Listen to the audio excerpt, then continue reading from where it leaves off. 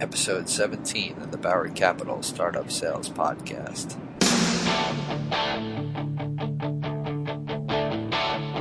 I got my first real six string, bought it at the five and dime, played it till my fingers bled, was the summer of '69. Me and some guys from school had a band and we tried real hard. Jimmy quit, Jody got married, should've known we'd never get far. Oh, when I look back now, the summer seemed to last forever.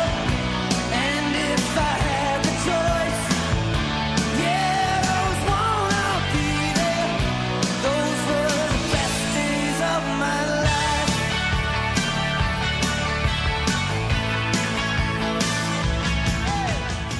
Welcome back to the show, podcast listeners. I'm here today with Whitney Hillyer. We're going to talk about unique angles on customer success. She right now is the Director of Customer Success at Bitly, New York SaaS company. Welcome to the show, Whitney. How are you? I'm good. How are you doing? I'm doing well. So give the listeners a little bit of background on Bitly and you sort of prior and your current role. Sure, absolutely. So thanks, Mike. As you mentioned, I'm the Director of Customer Success at Bitly. A lot of you guys know us. We're the premier link shortener on the web, right? So we shorten about 500 million links a month. So, and see about 8 billion clicks. So a huge portion of the internet actually runs through Bitly. And what some people may or may not know is we actually have a full enterprise suite of products called Bitly Brand Tools. We have about 1,200 enterprise customers, 21 of the 25 top global brands in the world, 37 of the top 50 publishers in the world. So we have a really great customer base, pretty large and wide in terms of the type of customers that we have and see every day. Huge scale. How big, I don't know if you can mention, but sort of how big is the company? Where are you guys at today? Sure. Yeah, no, we're doing great. We doubled revenue year over year in 2014. So we're pretty excited about that. And things have been going well. I mean, it's very, very strong growth, again, with 1,200 customers that are growing day to day. How many employees now? We have about 65 employees, Oh, and wow. we just opened our San Francisco office this month. So we're pretty excited about that. That's great. Give me a little bit of background on you. So you've obviously been in customer success for some time now. What sort of is your background and how did you get into this? Yeah, sure. So the way I kind of got into customer success, I was actually working for HomeDepot.com down in Atlanta and was doing some mobile and social stuff for them. And when I decided to move to New York for family reasons, one of the small SaaS startups that was actually one of my vendors when I was at Home Depot said, hey, why don't you come up and work for us and run our account management department?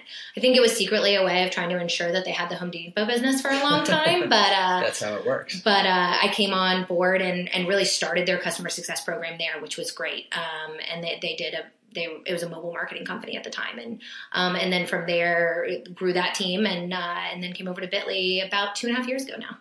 Perfect. Before we dive into this topic of unique angles on customer success, what is something that no one on this podcast would know about you? Oh gosh, something that no one would know. So I have pretty extensive crisis management training. Interesting. So I did that through college and for a while after college. And so I definitely think that helps in managing customers sometimes. It certainly does. I'm sure you use that skill every single day. Yes. Well, let's get into it. So the topic of discussion, as we said, is unique angles on customer success. Why is this important? Why should, if you're a young software founder, why do you care about this really? Yeah, so, I think customer success is kind of a new movement. You'll see a lot of people who say okay, customer success, account management, but it's a lot more than that. And I think really the reason why this is so important is because when you look at companies that are, I call them customer obsessed, right? I try to use every new company out there needs to be customer obsessed, right? Because we can build things to build them, but the companies that tend to be doing really well are the ones who focus in on what their customers' wants, needs are, and then really build to build for those customers.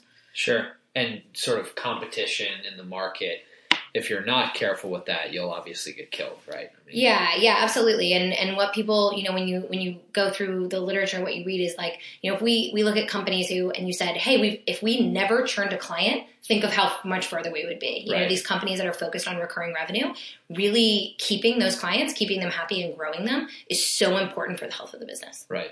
Makes sense. So you are, a little hypothetical. You're a young SaaS founder. You've probably sold yourself the first 5, 10, 20, 50 accounts. You have an okay business. When do you really start to think about customer success? Is this something sort of from day one? How do you kind of coach people, and what do you sort of suggest? Yeah, I mean, I think you have to be thinking about customer success from the beginning. It doesn't necessarily mean that you need to hire a customer success team on day one or when you get your first customer. But again, making sure that, once you have sort of that base of business and making sure that you have people who are solely focused on them, because what they need to do is they need to not just, manage those clients, keep them happy, renew them, answer their questions, train them, that kind of stuff. But they also have to take all of their feedback and they really have to loop that in with product. So I try to tell people all the time not to necessarily, like when you think of customer success, you actually sort of have to couple that with both sales and product, because the customer success team plays such an integral role in both of those things. And when you're looking at product development, you really have to make sure you have those, customer success professionals who can, take what the customer says and translate it into, conversations with the product team. And at Bitly, you guys are sort of the customer. It's interesting to think of it not in a silo like that. The customer success team really, at least at Bitly, spans the whole gamut, I guess. It does. So we actually sit on the product teams. So we have multiple product. We have obviously our product team, and then we have every single set of sprints, we have different, sections, and there is a customer success manager that sits on each of those teams. So we go to every single meeting. We're in all of the planning. We're in all the prioritization meetings, and we actually have a pretty big voice in those meetings. And it's generally they're talking to the customers day to day, so they are relaying direct information from said customers on what matters and doesn't, right? It is, and it's really two-sided, right? So we get the information from the customer, and we then bring that to the product team and say, hey, this is what people like, don't like, what they want. But also when the product team says, hey, we really want to test this new idea, we'll go then and pull the product team in with the clients. We'll say, hey, we think this would be really beneficial for these 10 customers. We're going to get them to join the beta program. We're going to get, 30-minute conversations set up with you and the product team. So the conversation goes both ways. It's helpful for us to relay information from clients to product, and it's helpful for us to take product and actually get them in with the customers when they have new and exciting ideas to understand if they would be valuable or not. That makes sense. So how do you coach people on getting this set up? So, think about it from day one, obviously, be maniacal about it. Before we dive into kind of hiring a person for this role, are there sort of solutions that you guys thought about, maybe from the mobile marketing experience and then here at Bitly, in terms of, tactical IT that a company needs or has to set up from day one to actually execute on this? Obviously, you have probably a CRM for managing, lead through to closed won, but is there something that bolts onto that or an additional effort that needs to transpire? Yeah, I think so. I think, the first thing, especially with a young company, is you're probably doing some sort of marketing automation. So, coupling that with your CRM to do a lot of the outreach that maybe you can automate, right? So whether that's, making sure that you're continuously marketing to your customers or setting up, automated renewal notices or things like that, just to take, again, when you're a young team and you don't have a ton of people resources, trying to do as much of that from an automated perspective, automated check-ins, quarterly reviews, things like that, can be really helpful to do through the CRM. The other big one I would say is some sort of a support system. So whether that's, video tutorials, trainings, a support center so that people can try to answer a lot of their questions on their own, can be really valuable as well. We actually just rolled out a new one at Bitly, a new support center, and pretty much overnight took our support tickets from, 200 or 300 a day to 20 to 30 a day. So pretty substantial a decrease in that. And did you build that yourself, or do you use a vendor for that? Or? Yeah, so we use a third party for that, and but we sort of built all the knowledge base articles. I think we wrote over 50 or 60 new knowledge base articles, and it actually connects to the CRM. So if someone writes into support, we can connect it to that account, or if it's a free user and we think it might be a lead for our enterprise product, we can actually connect all of those dots. And just for the audience, what are some vendors that you like on this side? Yeah. So, there's desk.com, which is owned by Salesforce. User Voice is another great one. Pretty simple to use. Zendesk is one of the premier leaders out there. So those are three. We actually have experience with all three over the past, 4 or 5 years at Bitly. Got it. But so really, as a founder, to lower your, time spent dealing with a lot of minutia, create some portal or system by which people can generally answer questions on their own and get the feedback a lot faster, right? Yeah, absolutely. And even things like, video tutorials. And when I started at Bitly, I actually just recorded myself doing trainings. And that way, if a new team member came on board or there was turnover, which happens a lot, our space is social. So kind of in the social sphere, we've seen a lot of turnover with clients. We can just send them a training tutorial versus having an account manager actually get on the phone and train them. Got it. And how do you think about, so what are the tasks that the, high value account manager or whoever, if it's a young company, the founders or the salespeople should be really spending their time on, if not this sort of, question and answer type of stuff? Yeah. I think training is really, really important. So the first thing we try to do is get on the phone with customers and understand really what are their business goals and objectives. Why did they buy the product? In certain cases, they may already know that, but what problem were they trying to solve by buying our product? Once you understand that, you understand their key goals and objectives I try to talk to them on a quarterly basis, also on a yearly basis if possible, understanding what those are, and then really, really diving deep and training them on the tool in exactly the way that they want to use it. So not just your generic, hey, let me walk you through every single report we have, but actually saying, hey, based on your needs and objectives, here's what I think you should focus on, and here are some best practices that we've seen from other people that, look like you or have the same objectives as you do. What we've seen is that the quicker you can get someone onboarded and trained and the more extensively you can train them, substantially less churn, which I think makes sense. Sure. And so do you have individual sort of OKRs or KPIs that your account managers need to go? You talk about sort of the quarterly check-ins and doing sort of a web-based overview of the platform that correlates to them. Do you think it's, or maybe is it smart for founder or the first hire in to have kind of that checklist so that they know the repeatability with every single customer? Yeah, I think you have to put in a model that's scalable, right? Especially when you look at growing companies. So things like here, after this many days, they should be trained, set up, onboarded. Quarterly reviews, annual reviews. Check-ins, things like that. And as I said before, sort of automate as much of that stuff or as much of the reach outs as possible. So you take out that level of human error of, I didn't realize it was 60 days before the renewal and I forgot to reach out, which happens fairly often, unfortunately. But so, automating as much of that stuff as possible. But I think one of the things that's really important to understand in these growing companies is that, especially at the beginning, all your clients are probably going to be a little bit different, and making sure that you're sort of customizing it to a client's need, I think is just as important as sort of having that checklist. Have some guardrails, but clearly they're all going to be different. Yeah, exactly. You're going to have, especially, one of the things we've actually struggled with at Bitly is that none of our clients look alike. Even when you take two clients that you think are going to look exactly like Visa and MasterCard, they're actually very different. Their goals, objectives, how they're using the tool, what they're looking at, what team purchased the tool within the organization, very, very different. So making sure that you have those guardrails, but also trying to customize it as much to the client and their needs as possible, I think is really important. And really, just to sort of cement the thinking earlier, really getting them through the product in as deep a way as possible, in your opinion, is highly correlated to churn prevention, right? So, yeah, as deeply as possible and honestly as quickly as possible. Meaning sort of once you close the account, or? Yeah, exactly. Okay. So one of the things you'll find really interesting, and we've seen this, is that people will sign and they'll go on vacation, or they'll, my team's not ready. It takes me 3 weeks to get the team together. And what I try to get my guys to do in that situation is, even if you're only training 2 people and then you've got to do another training 3 weeks later, it's worth it to get them up and running and using the tool.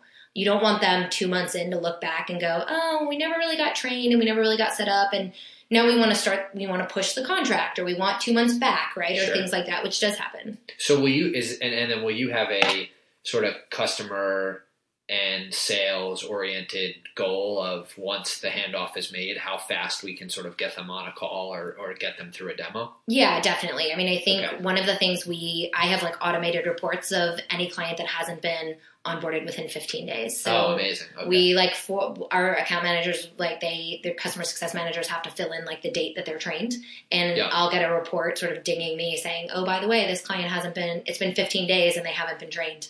And that's sort of a red flag for me that like something's going on here. I need to make sure that I follow up on it. Super important. Yeah. Maybe to turn a bit towards hiring for customer success. When do you think about this? Is it 0 clients, 20 clients, 500 clients? As a founder, you obviously are starting to build scale and get business that you clearly don't want to lose. What are your views, or how should a younger founder be thinking about customer success and when is appropriate to have a sort of a person dedicated to it? Yeah. So, I mean, I think it's going to be different for every company. Obviously, it depends how customized your solution is, how big the, problematic the implementation can be.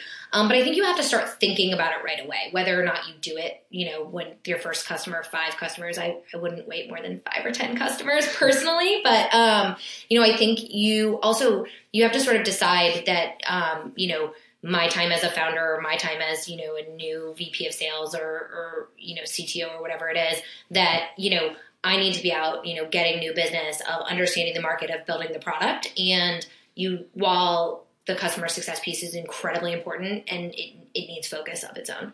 And having somebody do that. The other nice thing about customer success, if you hire the right person, I think, is that person can actually wear a lot of hats in a startup. Normally, you're going to try and find someone who has some sales experience. You're going to find someone who has the traditional customer success account management background, but also someone who is really comfortable with the product, of being on the product team. And even sometimes I'll find customer success managers, especially in early stage startups, who are also doing like accounting and AR. Right. And I don't necessarily recommend that, but it's one of those things where if you hire the right customer success professional, you're going to, especially in an early stage, you're going to be able to get, sort of a lot of hats. They're going to be able to wear a lot of hats. Maybe just to comment a bit, who do you think is the perfect profile of that first person to hire, or what have you seen work? Yeah. I think someone who depending on your industry. So like when I'm looking for somebody, they have to have a SaaS background. Yeah. I'm not really going to look for someone who hasn't done SaaS before, because I think SaaS is its own beast in and of itself. But I really want someone who has, some sort of sales background. They know how to sell. They know how to close. They have the account management, renewals, management training. Depending on how customized your solution is, they may or may need some sort of IT or product background as well. So they'll come out of customer success or sales at a SaaS company usually, and they're probably a individual contributor, right? You wouldn't want to hire in a manager right away, right? Yeah, I don't think you need to hire a manager. I mean, I would look for someone who is a high enough individual contributor that you could see them growing into that role. Got it. Someone that you would really like, who's going to get in and really take charge and really own some of the processes up front, but who you could potentially see growing into that role. Got it. And how, you talk a little bit about IT. Do they have to, most of you talk about sort of desk.com and marketing automation, a few of the things, they don't have to be super technical unless the product implementation is extremely technical, right? I don't think so. At Bitly, it's not very, engineering heavy to get anyone set up. It's the flip of a few switches. So, I don't ever need someone necessarily who has a product background or a IT background. Got it. One of the big questions that comes up in releasing these podcasts, and people ask us fairly frequently, is the relationship between sales and customer success. Especially early on, if I have 2 SDRs and a director of enterprise sales, and then I close accounts, how much do I keep that director of enterprise accounts involved post-close, and are they active other than kind of just keeping in touch and ensuring that their sort of customer is happy?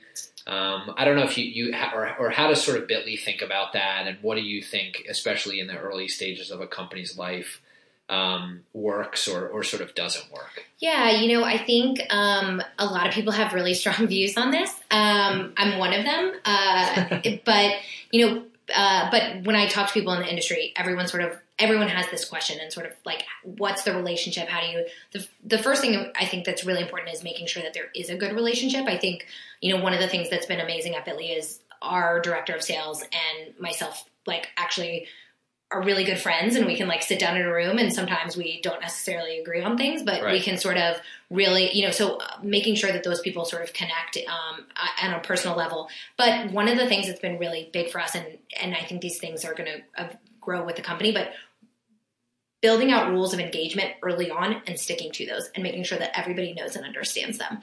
They're going to be iterated on as your company grows, as you add more salespeople, as you add more customer success managers, but making sure that you draw those out. So the way it works at Bitly originally was basically once that customer was closed, it belonged completely to customer success. Sales was no longer involved. They would sometimes join, an intro call or something like that just to do the handoff. Kind of thing. But everything from that point forward, renewals, upsells, growth of the account, that was all on the customer success manager. And that's still about 90% how it works. The other 10% is we've actually designated certain accounts as strategic accounts. And those are accounts where our senior enterprise sales reps and our senior success managers actually work on them together. And those are going to be like the biggest parent companies. Those are going to be like the Apples of the world, the NBC Universals, Comcast, the beasts that you really don't want, sales to necessarily lose the account just because they closed one division of NBC Universal. But really the whole goal is to take that one account and turn it into 40 or 50 accounts. So we have strategic accounts there, and then but everything else. So, when a deal is closed and, the customer success manager goes in and their goal is to get, we only have the US team using the product now, and our goal is to get, 13 regions around the world. That's all the account managers, and they're going to get comped on that. Similar to the way. Okay, so you will make them carry some quota or some contribution based on that upsell, right? Yep. So my success managers all have quotas. They're small and attainable, or at least I like to think that. Right. But compared to the sales team, but they do have quota responsibilities. They also have MBOs. So just explain to the listeners. Sure. Yeah. So they also have their business objectives. So the way their comp is structured is they obviously have salary. They actually have a bonus pool that's actually team based, as well as sort of their individual goal based. And then they have quotas, which they get paid commission on. Got it. So they're sort of getting the best of both worlds. I like to think of it. So it's kind of base bonus, and then there's a sweetener if you exactly for the upsells that you're attainment selling. You hit your quota basically. Yeah, and they get paid a commission percentage. It's smaller than the sales team, but it's still they're still getting a commission percentage. And is it clear? This sort of just the last question on this that comes up is how do you sort of is the clear rules of engagement really the driving force to prevent salespeople from staying involved, or is there any other kind of way you think about this, or is that really just it? The rules of engagement are there, but they're there for a reason. And, we have run into some challenges, and I think a lot of customers have, or a lot of people listening probably have run into these things where, a good example of this, we had a salesperson who sort of went after a company that they didn't realize was owned by a parent company. Right. And they presented them with certain pricing options and things based on the fact that they thought they were sort of a small company. And then we had the parent company come in and say, well, this deal isn't structured like this deal. And we sort of had a uncomfortable back and forth on that. So, I think that the reason that a lot of these rules or engagements are here is that, it's the customer success manager's job to sort of know that client, know their subsidiaries, know their goals and objectives, know their contract inside and out. And you don't want a salesperson going in and, not realizing that CBS has preferential pricing with us, and they close a deal with a CBS brand, and then 6 months later they come and they say, hey, based on this contract that I found from talking to my friend, we have preferential pricing, and how come I didn't get that? And so how do you, other than finding out about this through a sales meeting or a customer success meeting, is there a technical or a way to mitigate that, or you just kind of have to minimize it as much as you can?